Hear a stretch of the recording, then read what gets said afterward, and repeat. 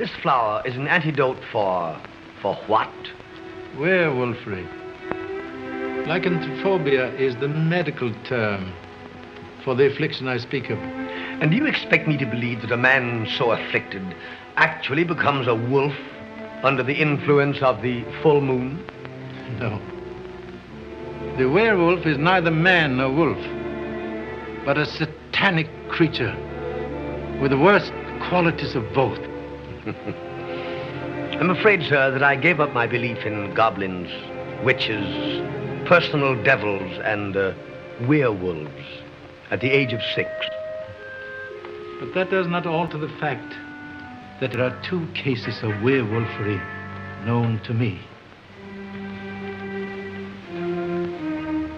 And how did these unfortunate gentlemen contract this medieval unpleasantness? From the bite of another werewolf. These men are doomed, but for this flower, the Mariphasa. What you're about to see is a matter of record. Explain it? We cannot. Explain it? Disprove it? We cannot. Disprove it. We simply invite you to explore with us the amazing world of the unknown. The amazing world of the unknown.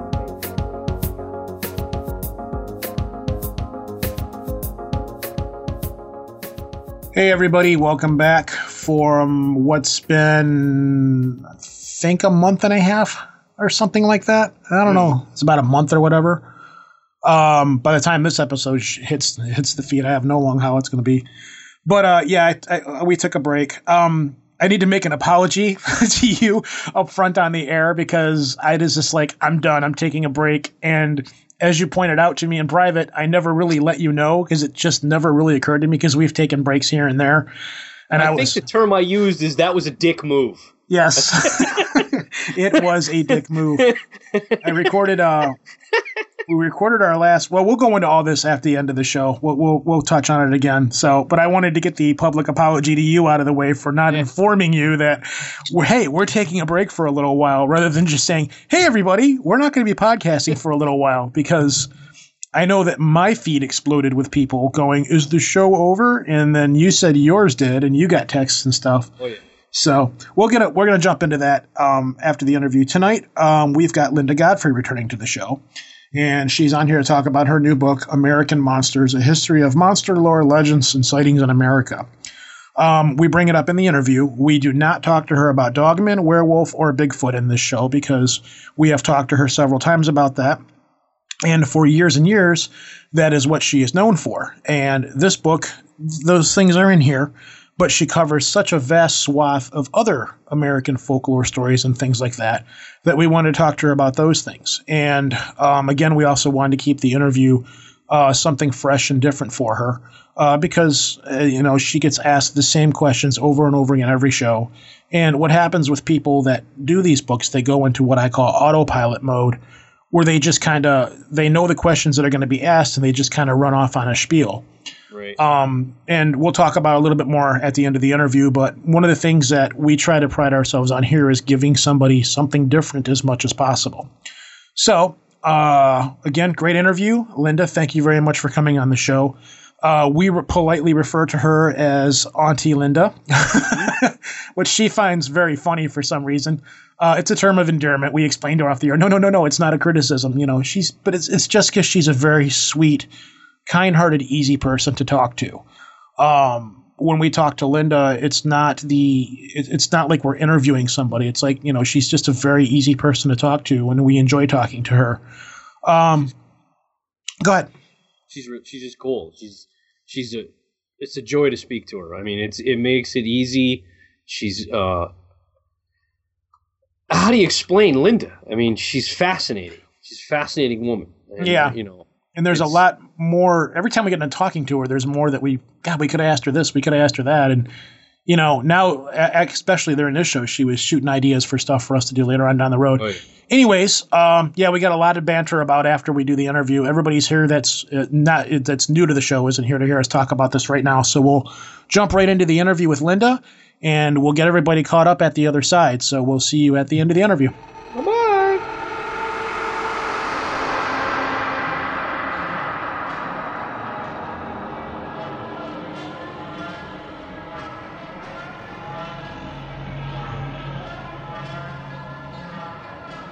we have, this is probably your third or fourth time on the show, we have returning guest Linda Godfrey.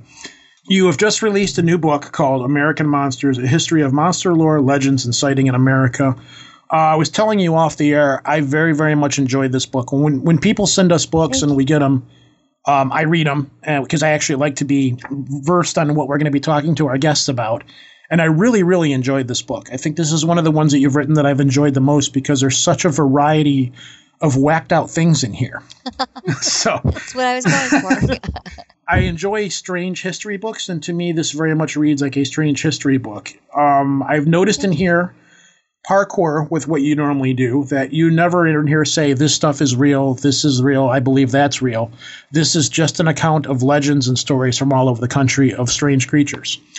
And you run the gambit in here. There is so much in this book that I almost literally didn't know where to start with you. You've got gargoyles, you've got the greats in here, you've got chupacabra, you've got Bigfoot, you've got werewolves, and then you've got dinosaurs, gator men, mermaids, aquatic aliens.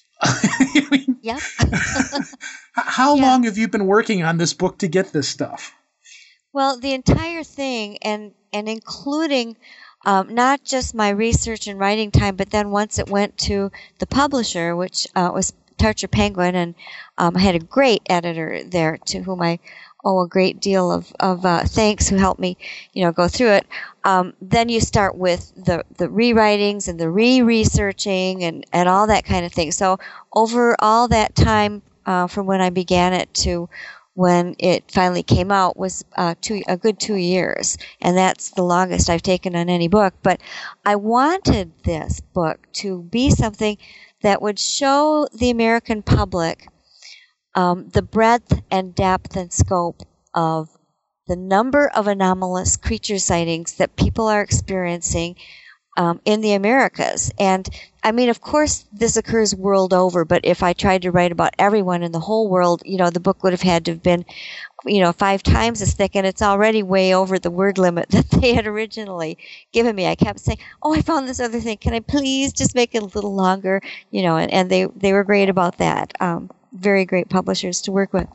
So, there's a matter of just amassing the material and then trying to whip it into some sort of edible content where people can, bite off a chewable bit and get that down before they go on to the next one, and where they aren't overwhelmed by just, if you go to like a buffet, and that's why at buffets they have the desserts in one area, the salads in one, the main course in another, because otherwise you're just overwhelmed. And so I divided it into creatures that generally are seen in the air, and then in water, and then on land, to give it some sort of structure, that people could see. But the reason for that is because most people, and even I think some cryptozoologists, don't really come to this realization, but the majority of people think, well,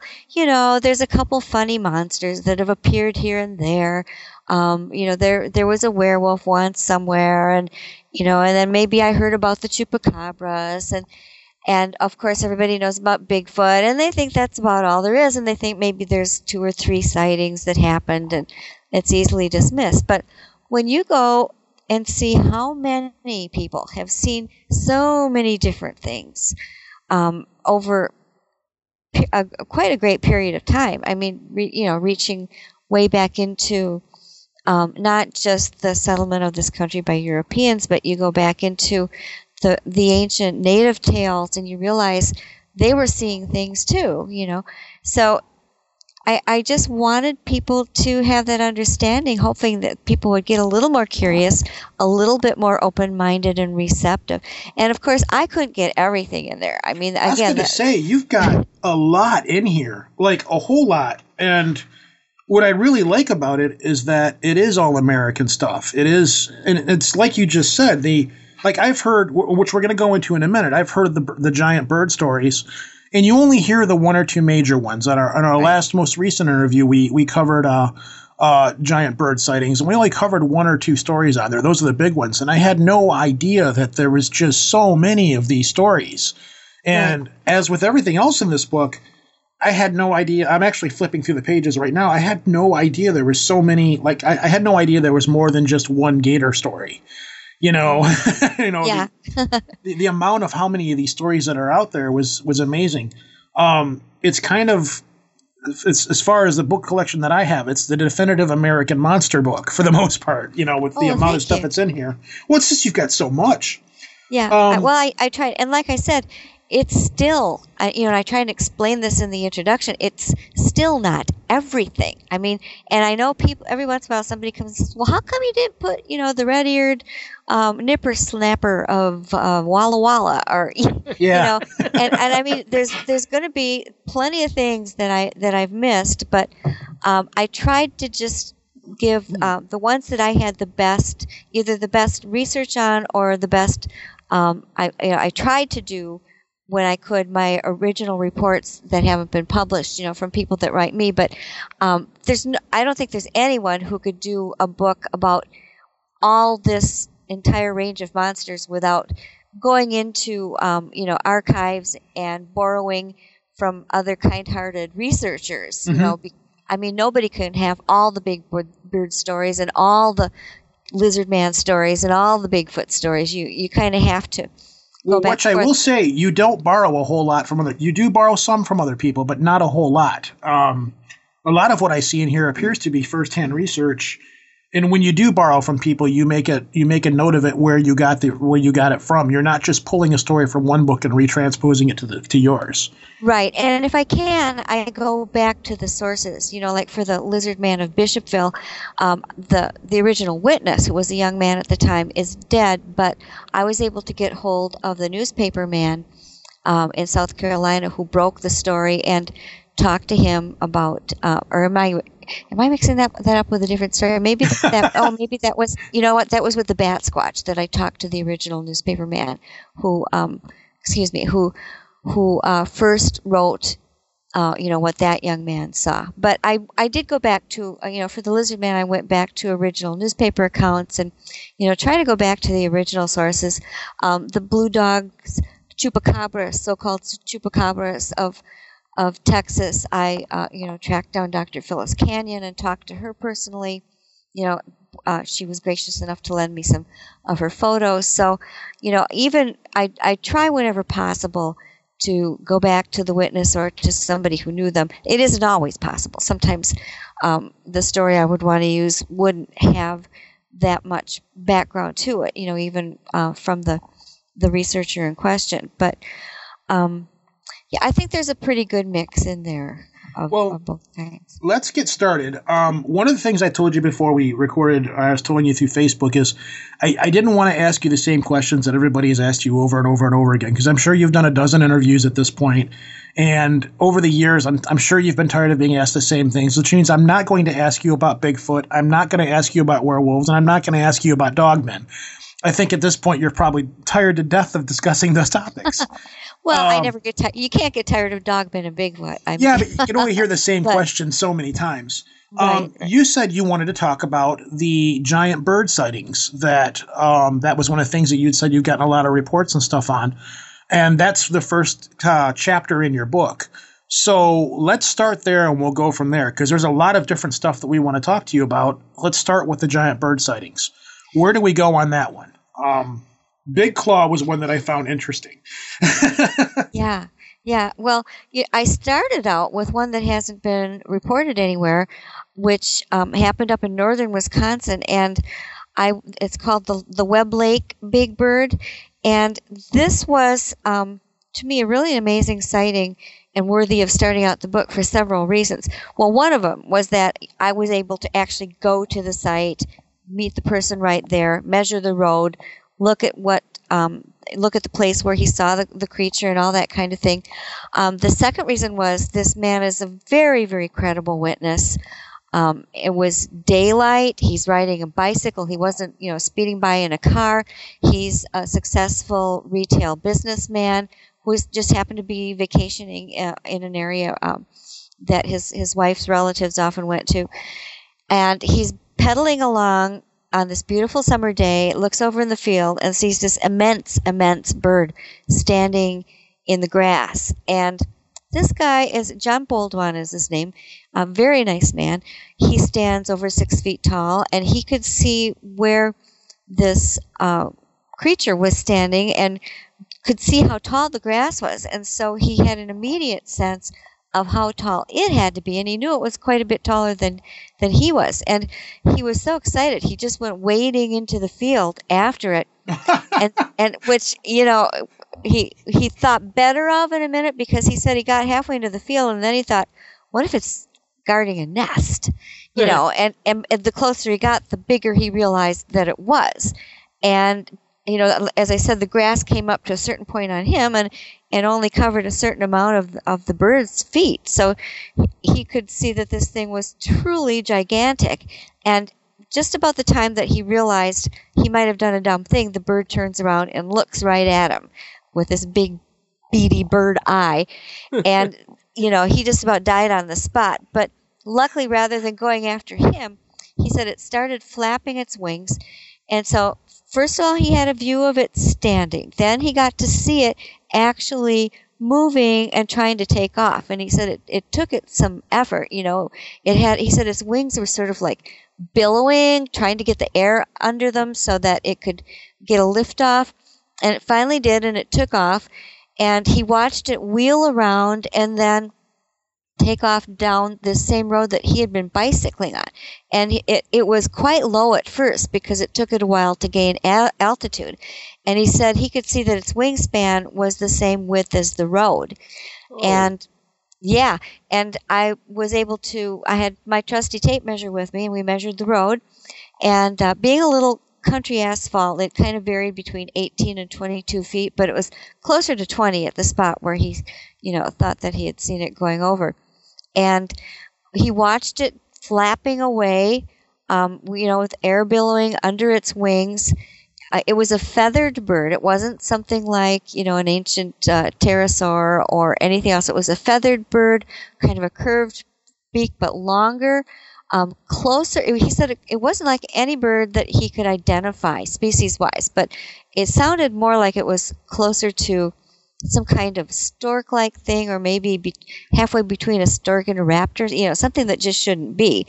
And he knew that it was something that shouldn't be. It was, you know, just flabbergasting to him. And not only that, he knew that a few miles down that road there was a very small airport. And he said this thing was as big as a small plane. And he couldn't believe that they wouldn't have had it on their radar, and was, you know, watching anxiously to see if rockets were going to be shot at it, or, you know, something was going to happen. And he couldn't ever find anyone that would admit to or say that they had also seen it. But this was, you know, most people who see the large birds, even when they see them fairly close, they're looking at them against the backdrop of the sky, where it's very, very difficult to gauge the size because you don't have anything of a known size to compare it to.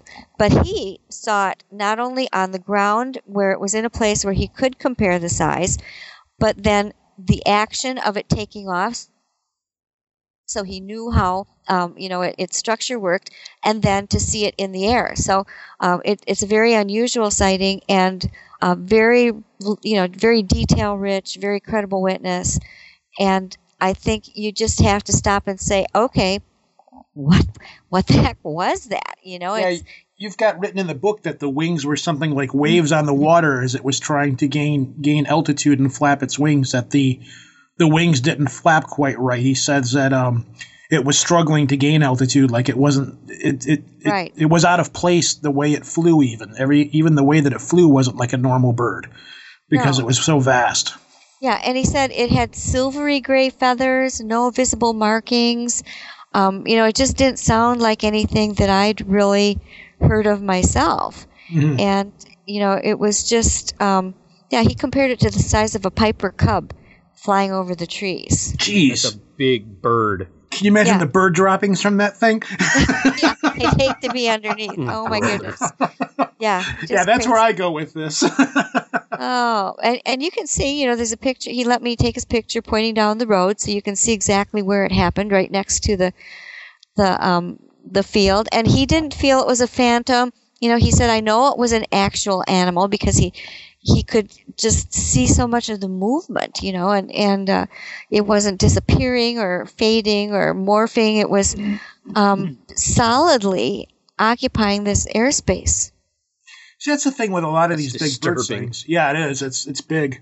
A lot of times, it's like you said, when people see these things, they're seeing them against the backdrop of a sky or something like that. So the best you can do is pull out like a quarter at arm's length and say, well, it was as big as this at arm's length away. Right. But it leaves a lot of room for a misinterpretation of it could be a condor, an eagle, it could be an albatross.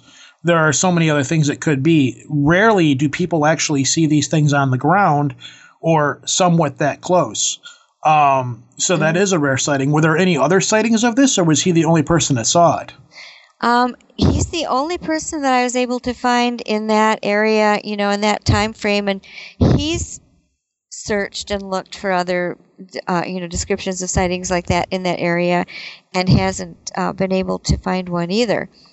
But it is evidently a place that's attractive to other large birds because it's very close to a bird sanctuary wildlife area, the Crex Meadows, and which is very much inhabited by large cranes, and he said he looks at those things and just sees how inadequate they are. Even the whooping crane can be 5 feet tall, but the wingspan is nowhere near it. It's got a big red crown on it, and both of the whooping crane and the sandhill have distinctive markings. It would have been very easy for him to identify them at that close range. All right, let's move on to the bat squatches. Just because of the sound of that, I have to move Everybody on to that. loves the bat squatch. Are we moving into more mammalian things now, or? We're going to move there eventually. Since you're from Wisconsin and you're a Wisconsin native, let's start with an easy one for you, which is Wisconsin's man bat. Right. So, yeah, that was one that was one of my original investigations. I was able to be there within a little over a week right after the incident occurred. What is it? Was it a giant? I mean, when you hear man bat, Yeah. I mean, the images of Mothman and stuff immediately come to mind, but this isn't described as a Mothman kind of creature. No, it was like something with huge bat wings, at least a 10-foot wingspan, but yet kind of a furry humanoid in the center. Not super bat-like. The witnesses described it as more like a wolf with fangs that was looking at them. But it was a man in his 50s and his 25-year-old son, who were both musicians. They'd been in the city in in La Crosse, practicing their band, and they said they were not imbibing in any kind of mind-altering substance, even though they're musicians. Jazz musicians? Yeah, there's always that stigma. But no, they said they were perfectly sober, driving home. They lived actually in an area north of town, a more rural, smaller town, and they were driving up this hill, and something came flying right at the windshield of their truck. They thought it was going to hit the truck. It got that close, and that's why they had such a good look at it, because it was just in front of the windshield when all of a sudden it emitted this piercing shriek and just went straight up into the air and kind of sailed off into some nearby trees. And the thing made the son, who was driving, immediately sick. He had to pull over and throw up, and the older man was sick in bed for like 2 weeks from it. And wow. I've speculated whether it might have been the sound that did it, or who really knows? Maybe just the fear itself can do that to you as well, because they both were really pretty nervous about it. But when I went there to investigate a week or so later, I believe that it was October, about the same time of year, and would have been 2006, and it had been fairly cold during that past week.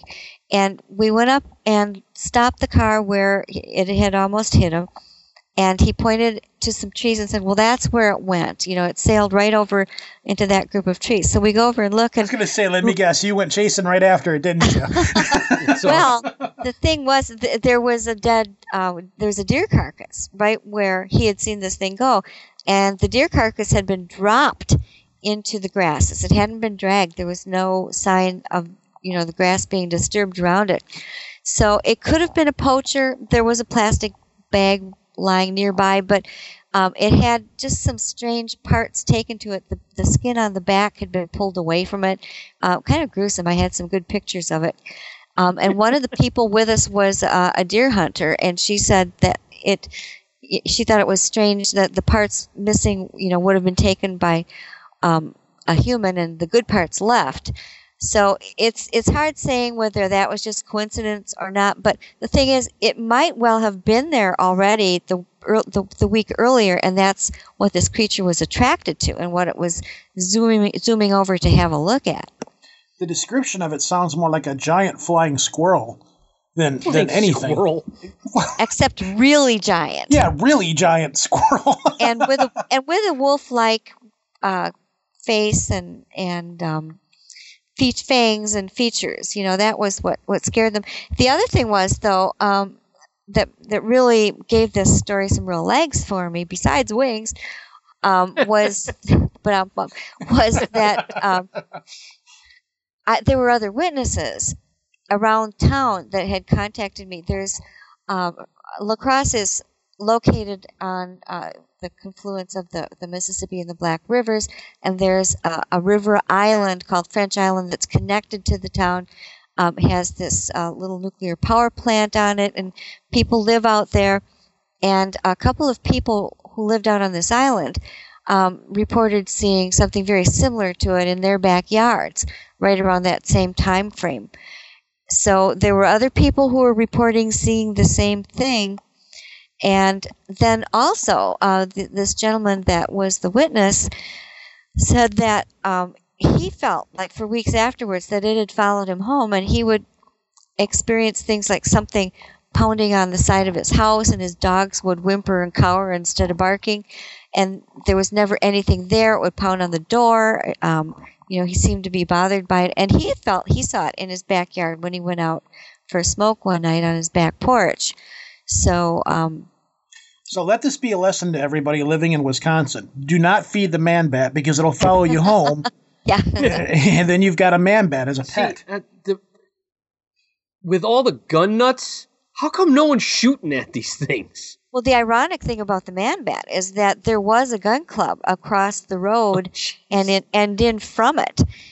So I'm sure that people had plenty of chances if it was appearing to anyone else. Usually, I figure for every report that I do get, there are probably 10 or more that people just quietly sit on because they either don't want to talk about it, they don't want to admit it, they don't want to be made fun of or whatever. So if I got, at least 3 witness sightings, there were probably 30, I imagine.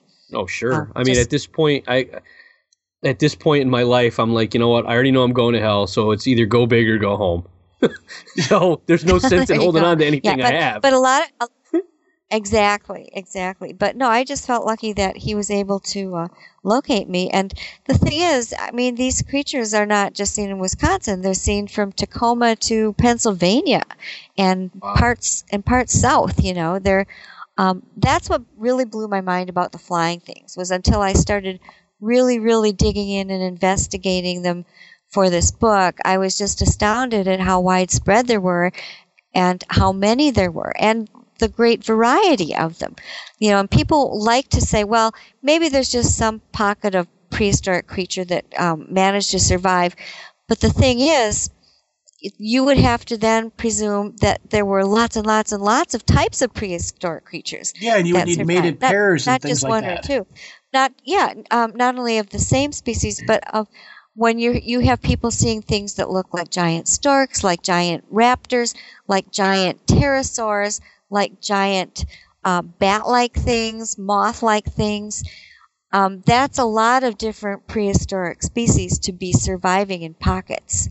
Yeah, right? Yeah, the flying manta rays was another one that I was going to ask you about. I guess I'll bring that up because it kind of ties into this. I've only heard of one, maybe two flying manta ray stories. Even in the cryptozoological world, that's something that's not, it's kind of brought up in passing, and you'll hear reports from every great once in a while, but you managed to cover them in this book. The idea of seeing a flying manta ray flying over the road, because these things aren't small either. The reported is very big, correct? Well, they vary. Some are smaller, but some have been just extremely large too. So they vary in size, and people, I just took a fast peek at this because it seems to be kind of a newly emerging category of cryptids or unknown things. And Lon Strickler with the Phantoms and Monsters blog, I call Manta Ray Central, because he seems to be the one that had really started to get these reports from people, and I like to give the props where they belong. But you're talking about not over like the Pacific Ocean, but above a highway near Hebron, Kentucky. Mm-hmm. Yeah. Lon speaks about them quite a bit. Well, there are a few others that have been that have come forth, and I've gotten one or two of them. So it's, but not a real lot. So it's one that people say, this is something new, we're going to keep an eye on it, and everybody's scratching their heads over it. Nobody really has a great idea of what these things could be. Why not? Was it Edgar Allan Poe who wrote the story Terror in the Heights? Is that who wrote it? The guy goes up in a plane, and there's creatures living above in the stratosphere, and it ends up taking the plane out. Yeah, and it's reminiscent of that story, and I'm like, all right, well, why not? Sure. There's someone on the way. Something. I'm sorry, what were you saying? You can expect to see a man-bat creature. That implies, a man-bat. Okay, bat. That implies that. But it's like, when you're seeing a flying manta ray, that's like saying, I was driving down a road and there was a shark swimming next to me on the freeway yesterday. It was the craziest thing. It's like, what? Yeah. It's like Sharknado week, but exactly, yeah. I didn't want to say that. things really out of place, and the thing is, that would really bend your mind. You're like, it's a flying manta ray. Where is it going to land? The manta rays can just kind of launch themselves out of the water and skim a few feet above the water for a short period. When not they're a state. but not over a highway, but over an ocean where they belong. So and they do look pretty much exactly like manta rays. And of course people are thinking, well, UFOs, maybe there's a new form of UFOs. And then you have to go, well, they didn't look like machines. Are UFOs living entities? Some people think that's true. Mm-hmm. Yeah, why not? Well, all things being equal, there's really no difference in, we know water's more viscous than air is, but with all things being equal, there's nothing that wouldn't. No. That ain't gonna work. I know where you're going with this, and it ain't gonna fly. If they were something smaller or made out of a lighter material, then perhaps. Dude, I start seeing flying piranhas. I'm checking out. I would love to see a flying man. Oh yeah. Love that. Want to get in contact with the show or listen to back episodes? It's easy. Go to www.projectarchivist.com. On the right side of the page, you'll find links to our archives, as well as links on how to get onto our Facebook page and follow us on Twitter. If you want to leave a voicemail for us, it's 734-681-0459. Yes, we do listen to all of them. Or if you want to talk to Lobo directly, you can call 203-212-9975. Yes, that will in fact put you in touch with his cell phone. If he's available, he will take your call and talk to you. If you're just looking to send us an email, you can do that at projectarchivist@gmail.com. Don't forget to look for us on iTunes under the podcast section, or you can stream us right to your phone with the Stitcher Android app for free.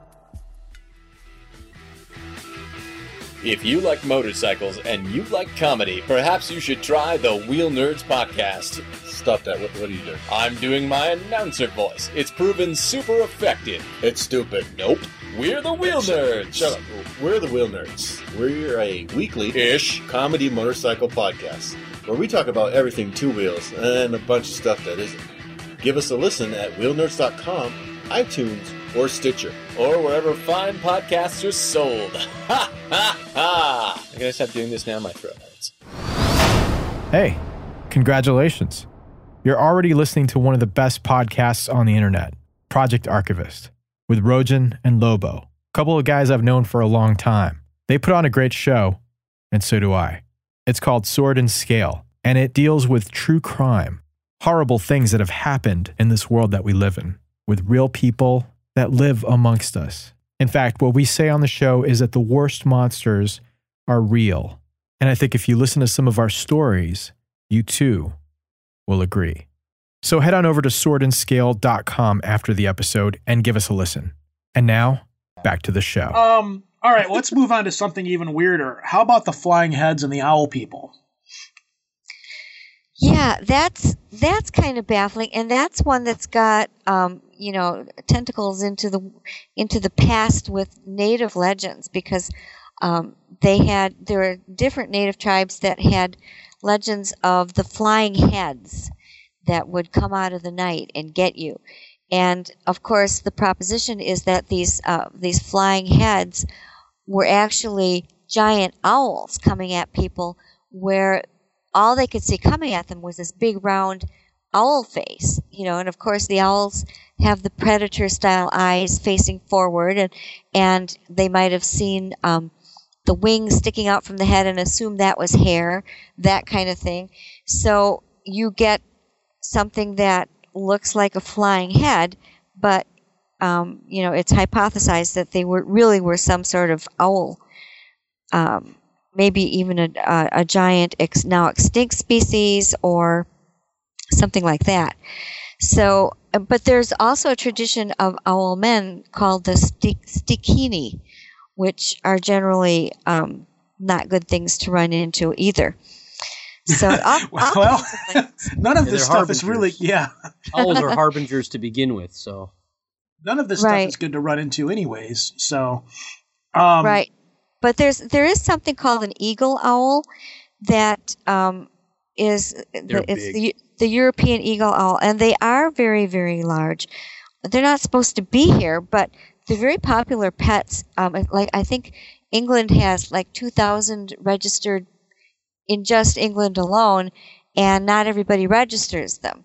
And I can't imagine that many people keeping these giant eagle owls as pets, but supposedly, that's, if you look at the registry, it's hard to refute that. But there have been known recorded escapes of the eagle owl. There is one that happened in April 2006. And the Scotsman, the headline was, "Lock up your pets, eagle owl on the loose." These are 3 foot tall, have wingspans of 5 feet. They can carry away cats, dogs, other small pets, presumably, babies or tiny children. So, you have to really look them up. But there was, Mark Hall has written in his book titled Thunderbirds, has suggested this extinct species of gigantic owl, which he calls it Big Hoot, which I think is a great name. And the known giant owl species, Ornamegalonyx oteroi, lived in Cuba. Not bad. Well done. Very well. Thank you. Lived in Cuba as recently as 10,000 years ago, which isn't, in terms of, a lot of the extinct species were 6 million years ago. So 10,000 years in terms of That's a drop in the species. bucket. It's just a drop in the bucket, right? And this owl, though, was 3 1/2 feet tall, so that's really only a half foot taller than the eagle owl. And supposedly it could fly only short distances like wild turkeys do. And I don't know if you've ever seen. We have lots of wild turkeys where I live, and every time I see one take off, it reminds me of just a big elephant trying to get off the ground. The effort that it takes. So it's probably kind of a good comparison when you're trying to imagine them launching themselves. But I don't think that these giant owls jibe very well with what people are describing they see with these giant birds. When you've got a wingspan of 10 to 20 feet, which is what most of them are, that's far larger than these actual owls and raptors and things. And when you go to descriptions of the Mothman, Point Pleasant, West Virginia, those descriptions are really sort of all over the map. I mean, one of the major witnesses, Linda Scarberry, described it as sort of a humanoid with feathers and then the big bright glowing eyes, and other people then described it as this necklace thing. Or nobody ever really described it with a face or a head, though. It was always just a body with glowing eyes. Most of the time, but there were, some that really deviated. I mean, there's if you read all of the different descriptions, and I think the late John Keel said that he had interviewed at least 100 people, and had a fairly wide range of descriptions of this thing. So that makes you wonder, too, why that would be. And at the same time, there were also lots of UFO sightings in that area, many, many. He described it as just being almost infested with UFOs and the Men in Black phenomena. So you had all these anomalous things going on at the same time. That's something else I wanted to ask you here. When you were talking to people and researching this stuff, did mentions of UFOs come up a lot, or was it pretty much just I saw creature A and creature B? And was there any other strangeness associated with people seeing these creatures, like you had with Point Pleasant and things along those lines? That does seem to happen. There's an area in the middle of the state around Tomah where I have some witnesses who saw what they described as like a gargoyle, and they had also seen what sounded like the Wolfman, and they had seen UFOs in the area. So this idea, Keel's idea of the window area, where he envisions it as a window opening between our world and a world in some other dimension, and things are coming through, and maybe going back and forth. And that's why you'll see the UFOs, the Dogmen, the Bigfoot, the Big Birds, all in one certain area. And in fact, one of my previous books, I think it's Hunting the American Werewolf, I noticed that in southeastern Wisconsin, there's a place that I call the Jefferson Square of Weirdness, where there's about 13 square miles that where it's bounded by things like ancient pyramids of Aztalan, the Kelmarine State Park. You've got Dogman sightings, Bigfoot sightings, Big Bird sightings. There's a lake that's supposed to have a water monster in it, at least one of those. I mean, it's got everything within this 13 square mile segment. And then you've got that, all the occult associations with the number 13, and right smack in the center of it is the place where one of the earliest, I think it's a Dogman sighting. It has some overtones of Bigfoot, but it's known as the Gadara Beast because it was this Catholic institution that took care of variously challenged people, and the night watchman came upon this creature digging in a Native American burial mound. Oh, yeah, and there are lots of burial mounds around there, too. And it stood up and looked at him, and he saw it 2 nights in a row. And the second night, it uttered what he thought sounded like the word Gadara, which is a region in the New Testament where Jesus was supposed to have expelled a legion of demons from this man, and they went into the herd of swine, which then ran into the sea. So that's directly dead center of this 13 square mile area. So it's just really strange how there are these certain areas that just seem to be attractants for everything anomalous. All right, so since we're kind of like toying around with, you mentioned Indian burial mounds and whatnot, I can't let this go by at all, because I did an episode of our spin-off show of The Spark on Wendigos. Mm-hmm. So please enlighten us on your information on Wendigos. Well, the Wendigos are something that are, I think, probably misunderstood a lot. Part of it is popular culture. They're often portrayed, some people believe that they're the same thing as the Dogman or the Bigfoot, and most of the tribes, it's something that's been around for a long time. It's most prevalent in the northern tribes, especially going up into Canada, and the northern tier states of the U.S., where you had the problem for many, many millennia of very hard winters and very meager stores of meat, and then some people succumbing to cannibalism. And then you have to deal as a society with this phenomenon and figure out how to handle the people and what's wrong with the people. And so there are, I've got one book from a man who lived with Native Americans around the shores of Lake Michigan back in the very early 1800s, who kept a very good diary of all the different tales. And he said there were several different kinds of Wendigo. There was the kind where it was just a tribesman that had somehow tasted human flesh and then became, they'll describe them as sort of crazed, and they get sort of extra strength, human strength, and they're constantly sneaking around trying to kill somebody to eat. And those are commonly recognized as humans that are sort of inhabited by the Wendigo spirit.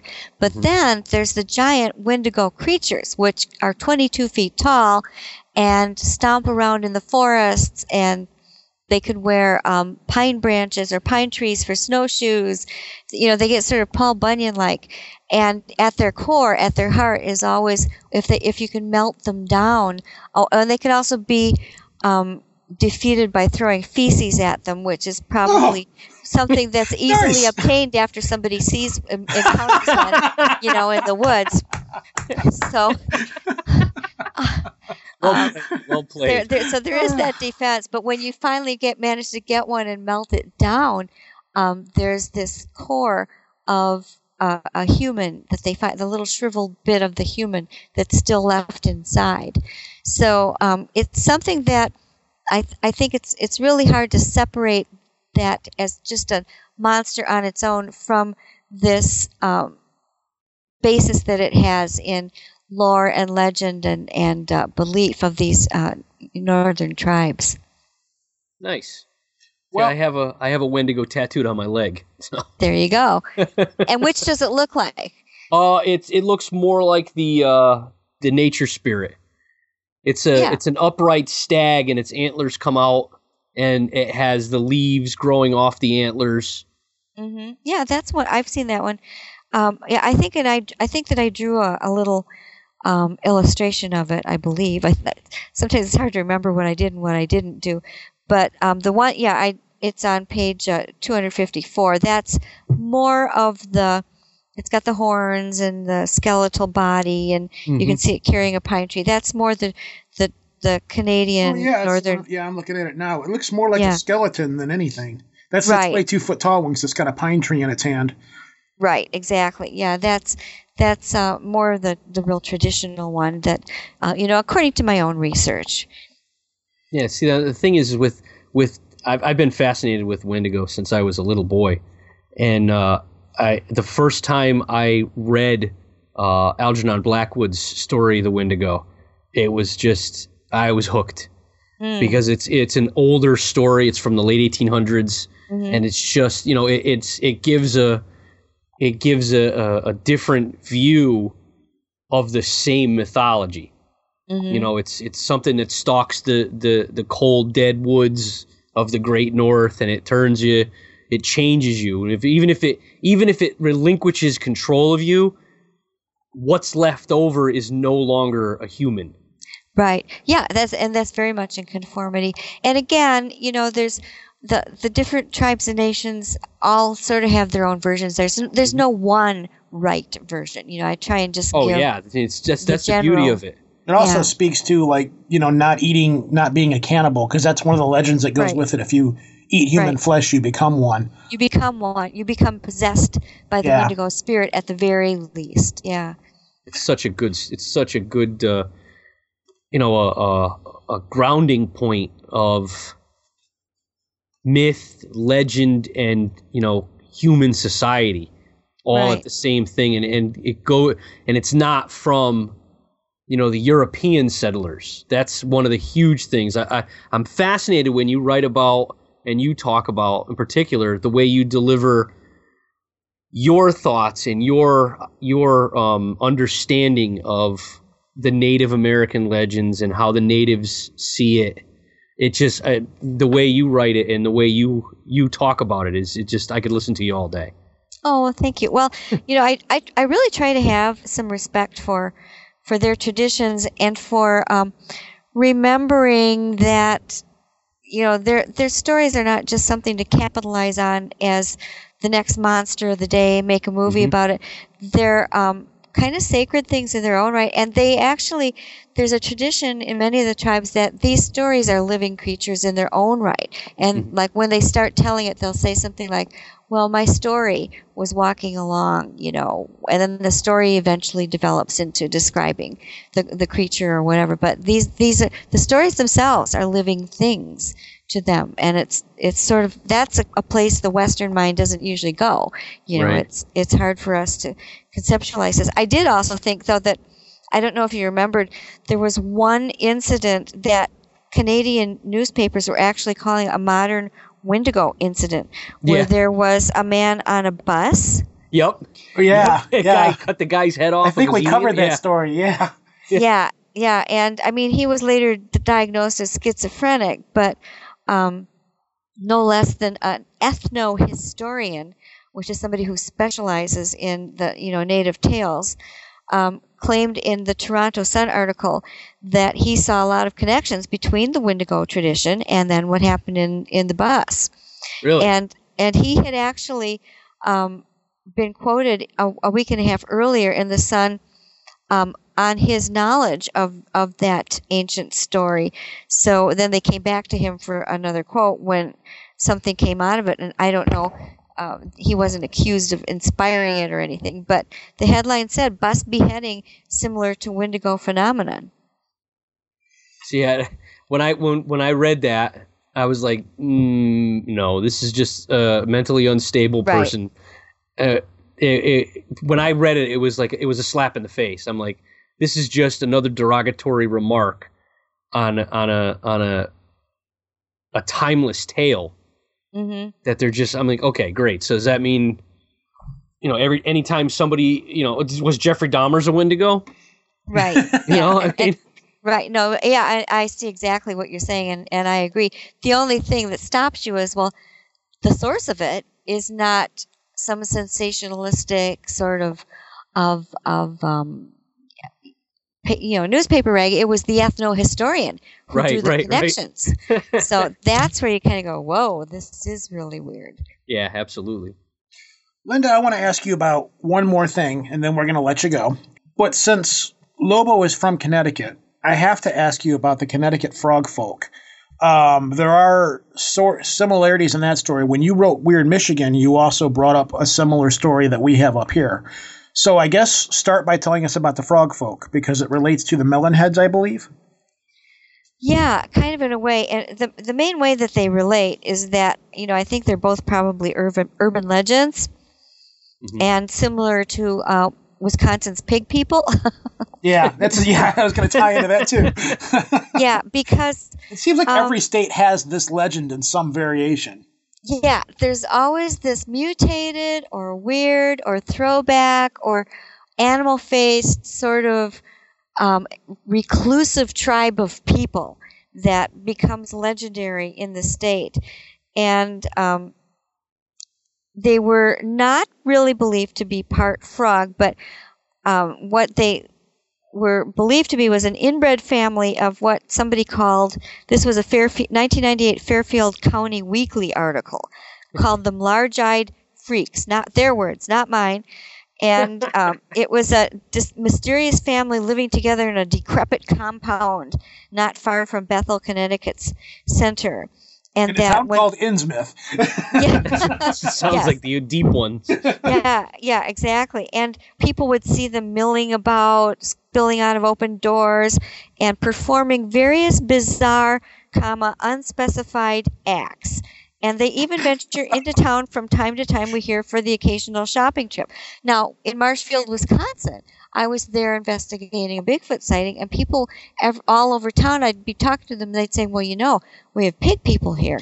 And I'd say, really? And they'd say, yeah, they come into town and they shop at the Salvation Army store, and you can see their footprints. And sure enough, there's these little black painted hoof-like marks on the sidewalk in front of the Salvation Army store. But everybody, either they've all got this kind of town conspiracy to soberly tell newcomers that they've got pig people, or they actually believe it, and they'd say, yeah, they live south of town, and they'd point out where it was, and that's the same sort of thing that I see going on with the Connecticut frog folk, and then with the Melonheads in Michigan. In fact, I was just there this week in Saugatuck, Michigan, where the Melonheads are supposed to live, and took some pictures of the Felt Mansion. If you go to my Linda S. Godfrey Facebook page, you can see a couple of my pictures of the Felt Mansion. But this, according to legend, it was a beautiful old estate that was built by a man who invented what was sort of the first real calculator, it could be argued. And there were different buildings, and when he died, it was given over to be a Catholic seminary for a while, and supposedly there was supposed to be an asylum on the estate where hydrocephalic children, that's children who were born with water on the brain, and so they have very enlarged heads, were taken care of. And at some point, the children escaped into the woods and became feral, and so you had these large-headed children that would, and then later people that would come charging out of the woods at you and try and mess with you, and I don't know, throw leaves at you or something, But leaves. Suppose Go away. I'm looking at those woods this week. I was walked up to the woods and trying to envision these feral, water-headed people, doing something ferocious, and I couldn't see where they could find anything but leaves for weapons. It's just ordinary woods. And then what do they do? They assaulted me with leaves. Place. But in Wisconsin, about less than an hour from my house, we have the Haunchies also, which is kind of a similar thing. And they're supposed to be little people who come out of and they live on Mystic Lane, no less, in Muskego on a lake, and their home. The part of it where they were supposed to live has now been developed, so they're supposedly no longer there. But I recently had a witness contact me and tell me all about having an encounter with them, and they're supposed to come out of the cornfield with little pitchforks, running and miniature baseball bats running at you, and I suppose they'd probably take your kneecaps out because that's the height they would be. But supposedly, yeah, Pukwudgies, very much like they're very they resemble a lot both Native American and European folktales of these mischievous, small-sized beings that would, they're kind of like fairy folk. If you look at the stories, the Picts, you can find the Native American water people. There's all kinds of parallels to them, but you can never really get right down to any actual historic connections with them. However, I do think that there's some likelihood that because you have these colonies all over the United States. In Florida, they're called Midgetville. There's other names out in New Jersey where you have records of circuses having winter quarters and that kind of thing. When the circuses end and the little people who are part of the especially older circuses, they have to go somewhere.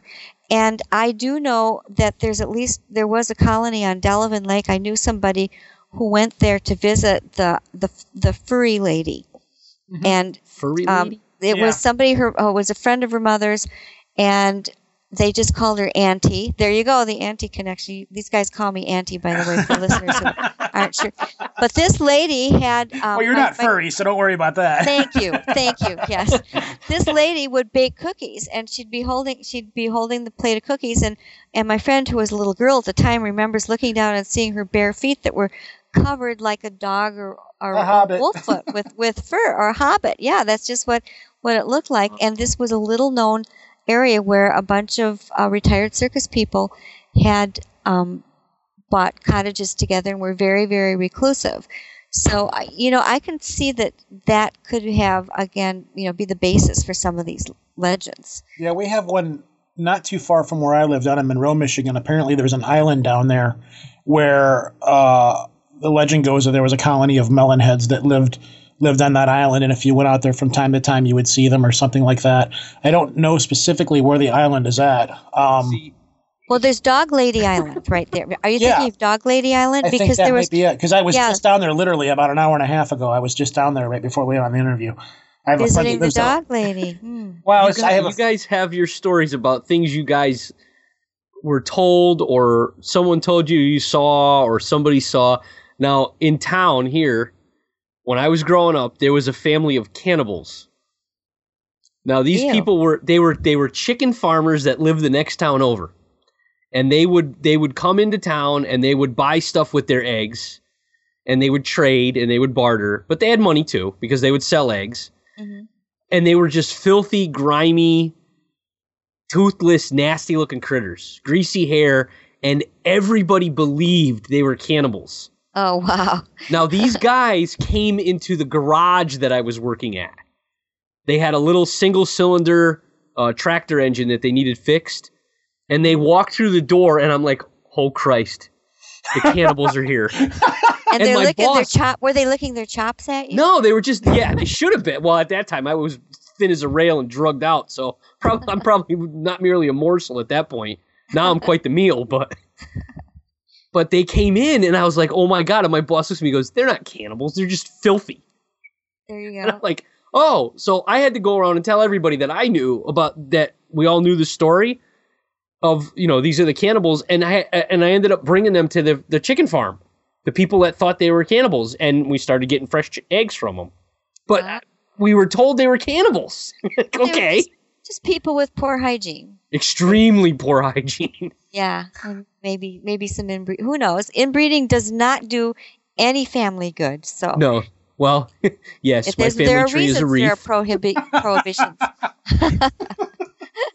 Oh, all right, Linda. We've had you on here for about an hour now. I'm sure we've talked your ear off to death. So plug your book, plug people can find you. Anything you want to put out there, go right ahead. Oh, thank you. Yeah, well, American Monsters, A History of Monster Lore, Legends, and Sightings in America is available on just about, it should be in your bookstores. It should be on any online bookstores, Amazon, Barnes & Noble, all the others. And you can go to lindagodfrey.com and go to the About page and find a list of my books with some clickable links.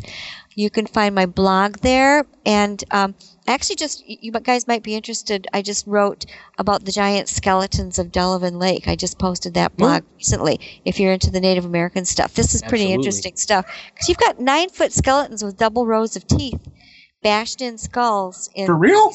Yeah, this is something that I've been researching for probably 10, 12 years. And it's kind of confusing, but people have tried to claim they weren't there and it didn't happen, but I know differently. So that's there. But you can go back and read my blog. Other investigations that I've been working on recently are in there. And then I also actually have a fantasy novel called God Johnson, The Unforgiven Diary, which is, again, fantasy. It's not nonfiction like my other books.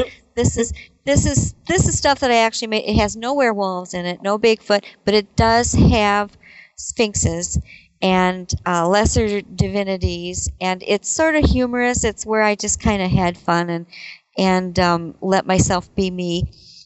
And you can find, and it's available in ebook now. I will be issuing some printed copies within a few weeks, I think, but you can get it. You can download it on Kindle right now or Nook, and you can see the links to that and read more about it too. But if you like fantasy fiction at all and you like my writing at all, you might really enjoy it. It's set in Madison, Wisconsin.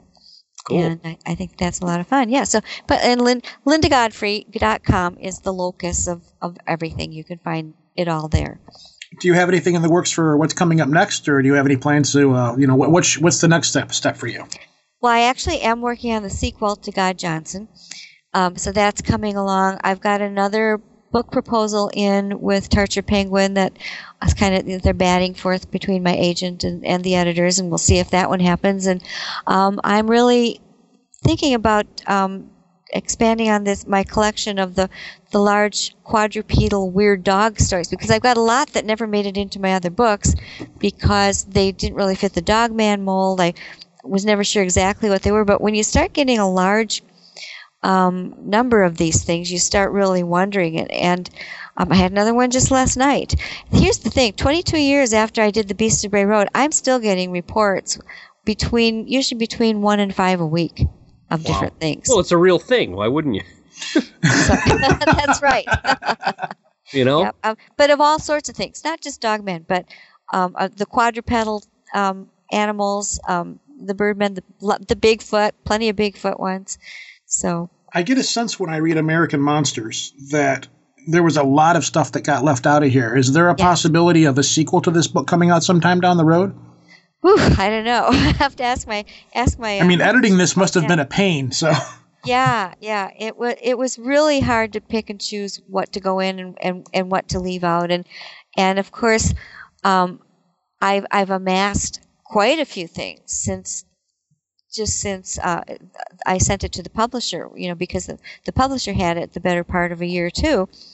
So it's been really interesting to see what's come in since then, and I've been getting new big bird sightings hand over fist, so that's really fun too. I would imagine you need another book. Yeah, I can imagine now that this is out and people are buying it and you're getting exposure that it's only going to get worse. You're only going to get more. It's going to get worse. It's going to get worse. Sometimes it feels that way. It's like, what do I do with this? And I'm not the world's best filer, I have to admit. And so I've just got stacks and stacks of files, and some aren't labeled. Every once in a while I'll open one up and go, oh yeah, I forgot about this file. And there's, things that I should have put in that I just... it's just because it's just me. I have no minions. I have no associates. I'd love to have a minion, someday. But it's just little old me here. So. All right, Linda, we're going to let you go. As always, thank you very much for coming on the show. Usually people will send me books, or I'll bug editors to get books. This one, I'm proud to say that I actually went out and bought this book because I wanted you to get the sale, and I really enjoyed reading it. It'll fit right in with the rest of my books that I've got from you up on the shelf up here. I loved it. It was great. I love the amount of stories you have in here. I love the variety of stories you have in here. And it was nice to see you stretch your legs, for lack of a better term, and branch out into other different things with such a vast variety. I really enjoyed reading it, and I highly recommend that our listeners out there go out and pick up a copy because it's not very expensive either.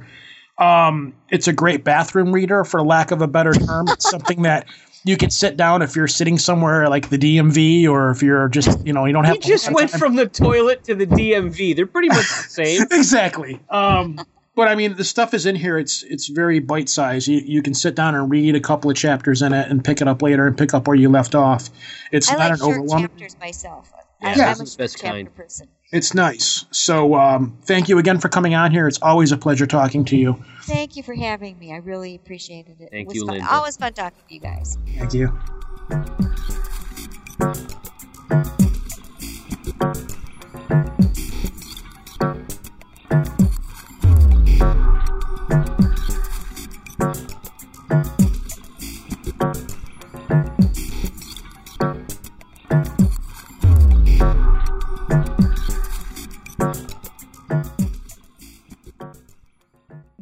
And that was Auntie Linda. Yay! And she doesn't have hypertrichosis. Okay. That was one of the ones that we've been setting up for a while. It's funny. During this little hiatus, I have amounted a mass of books. There's companies that are now sending me books. Hold on here. What do I got? I've gotten Unidentified, the UFO Phenomena, and the Anderson Affair, a true story of close encounters of the fourth kind. Adam Gorightly, who we're going to have on pretty soon, has sent me a stack of books. All of these people have sent me books. And Robert Schneck's new book's out, which I posted up on the Facebook page. He's going to be back on here again very soon. That book looks awesome. So yeah, now that it's like, all right, I'm going to take a break, all of a sudden all this stuff for the show starts flowing in. But yeah, we took a break. The reason why I'm going to explain to everybody is the show got to a point where it was just feeling like, I'll be honest about it, anybody who used to listen to old Erie radio back in the day, right as they were starting to die out, that was what it was starting to feel like to me. It was kind of like, I mean, we were a dick joke away, or a fart joke away from becoming what Erie radio was turning into. And I mean, I'm right. Am I right or not? I'm not going to argue that. And I think me and you were both just getting burned out. And it got to a point where it was like, we got to put up a show. About what? I don't know. We just got to do a show. And I did never want to get that. And I felt that we really started drifting away. Every once in a while, a fun screw around show is okay. But we were really getting away, I felt, from what we originally wanted to do, which was like this show tonight. We wanted to cover things in a different way. And the other thing is just sitting down to edit these shows, trying to put stuff together, trying to get interviews, plus the job that I work. My hours are crazy right now. I just said, you know what, I got to stop, and we got to kind of reevaluate what we're doing. Even now, I don't know quite how often we're going to release a show, because I really don't want to release a show all the time unless we can put something meaningful out. And that takes work. Release a show just to release a show. Yeah, I mean, every once in a while, yes, we will still have some funny episodes. We'll probably still do some funny Ramblecasts from time to time, but I don't want to do that every week, or I don't want to be hunting for guests every show, just to hunt them down and put the stress of trying to get them. Fortunately, we have a few really cool episodes that are very much in the works and very much in the pipe that won't be that hard for me to put together and get people on the show. Some of them science, some of them weird. Again, Adam, he's coming back. Rob's coming back, Robert Schneck, all that stuff. Schneck. Yeah. So that's basically what's been going on. Thank you to everybody for the donations, because it seemed like as soon as we said I'm taking a break, we're going to be gone for a little while, a flood of donations came in. It was thank you. So it worked. Yeah, our plan worked. Which was thank you very much, because that stuff all goes towards the show. It really does. We do not use it for beer money or Faygo Pop money or whatever. Thank you, Des. Thank you, Duffy. Thank you, Brian. Thank you, everybody who donated. At the moment, I might be forgetting one or two people because I'm doing this off the top of my head. So aside from that, during my break, I went out and joined the Michigan Moped Militia. No, I'm kidding. The Michigan Moped Militia. I put a kid on that bitch. There's only like one person out there that's going to get this joke right now. Go on YouTube and do a search for Michigan Moped Militia or Mafia. I will do that. And there's a song called "Put a Kid on That Bitch," and it's all about this like biker gang of moped. You'll see, it's retarded. But there's one person out there that's definitely going to get the joke. Wow, that's great. What did you do during the off time? Oh, apparently Rojan screwed around.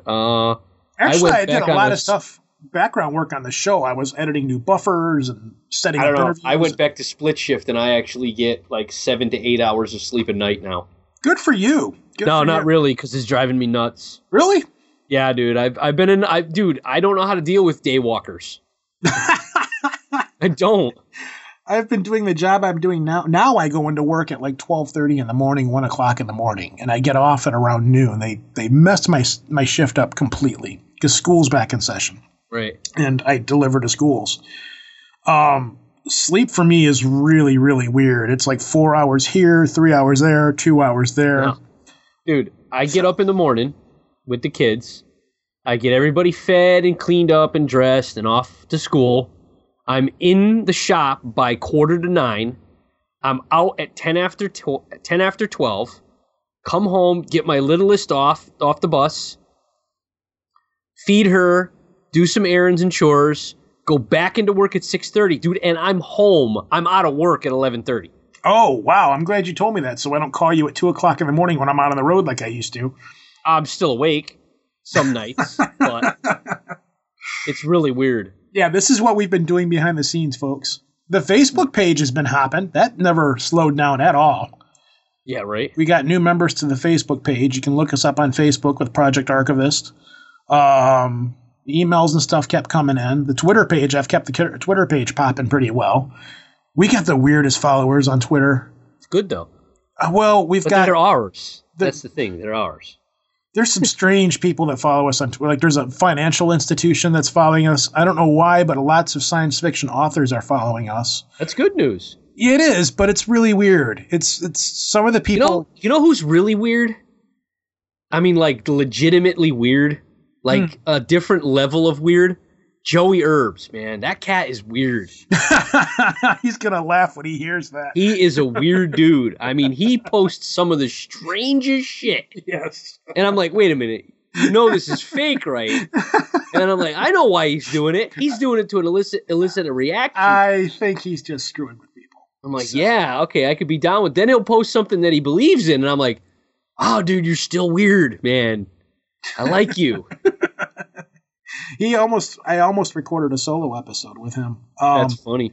And I may still. I don't know how to do it, though. I want to do an episode about how these people are freaking out at fast food restaurants. This trend of people just... what is up with that? The woman that went Super Saiyan, who she said, I will go Super Saiyan on you. Don't make me sue my final form. Yeah.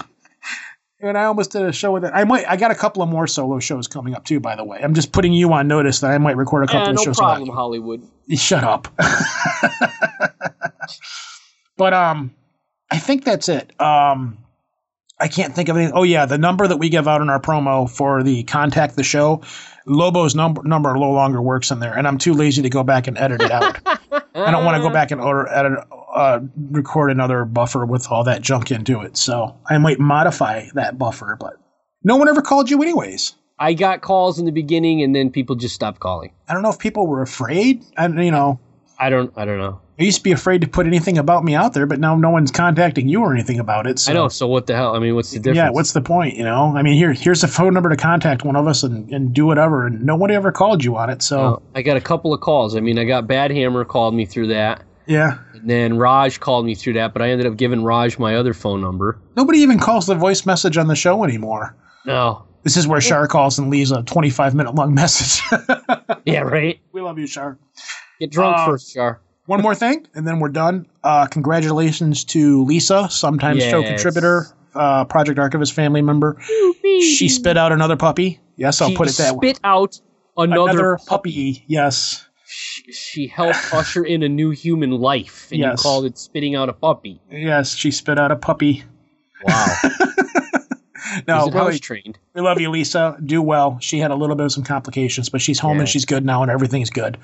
But I think that's it. And we'll be talking to you guys again soon. I'm not sure how quickly the next episode will come out. They are going to slow down a little bit, but we're not going anywhere. So just let everybody know, you know. That's it. This is stop texting me. Who, me? No. People? Yeah. Yeah, everything's fine. Really, everything's fine. We're not going anywhere. I just needed to chill out a little as I sit here and gobble down a giant bottle of Monster Energy drink. All right, folks, this is Rojan. Peace out from the D. Over from Connecticut. I'm not a cannibal. Peace. Peace. But you do smell bad.